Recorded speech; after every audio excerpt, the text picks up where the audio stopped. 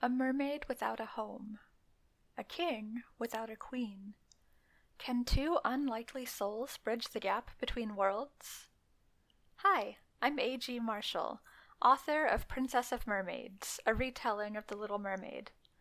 A few weeks after this book launched, I got an interesting email from a woman who heard about Princess of Mermaids on a blog. Lauren really wanted to read the story, but there was a problem. She's blind and needs audiobooks. Princess of Mermaids was only available in print. I do plan to make audiobook versions of my books as soon as I can afford to hire narrators, but that wasn't going to help Lauren.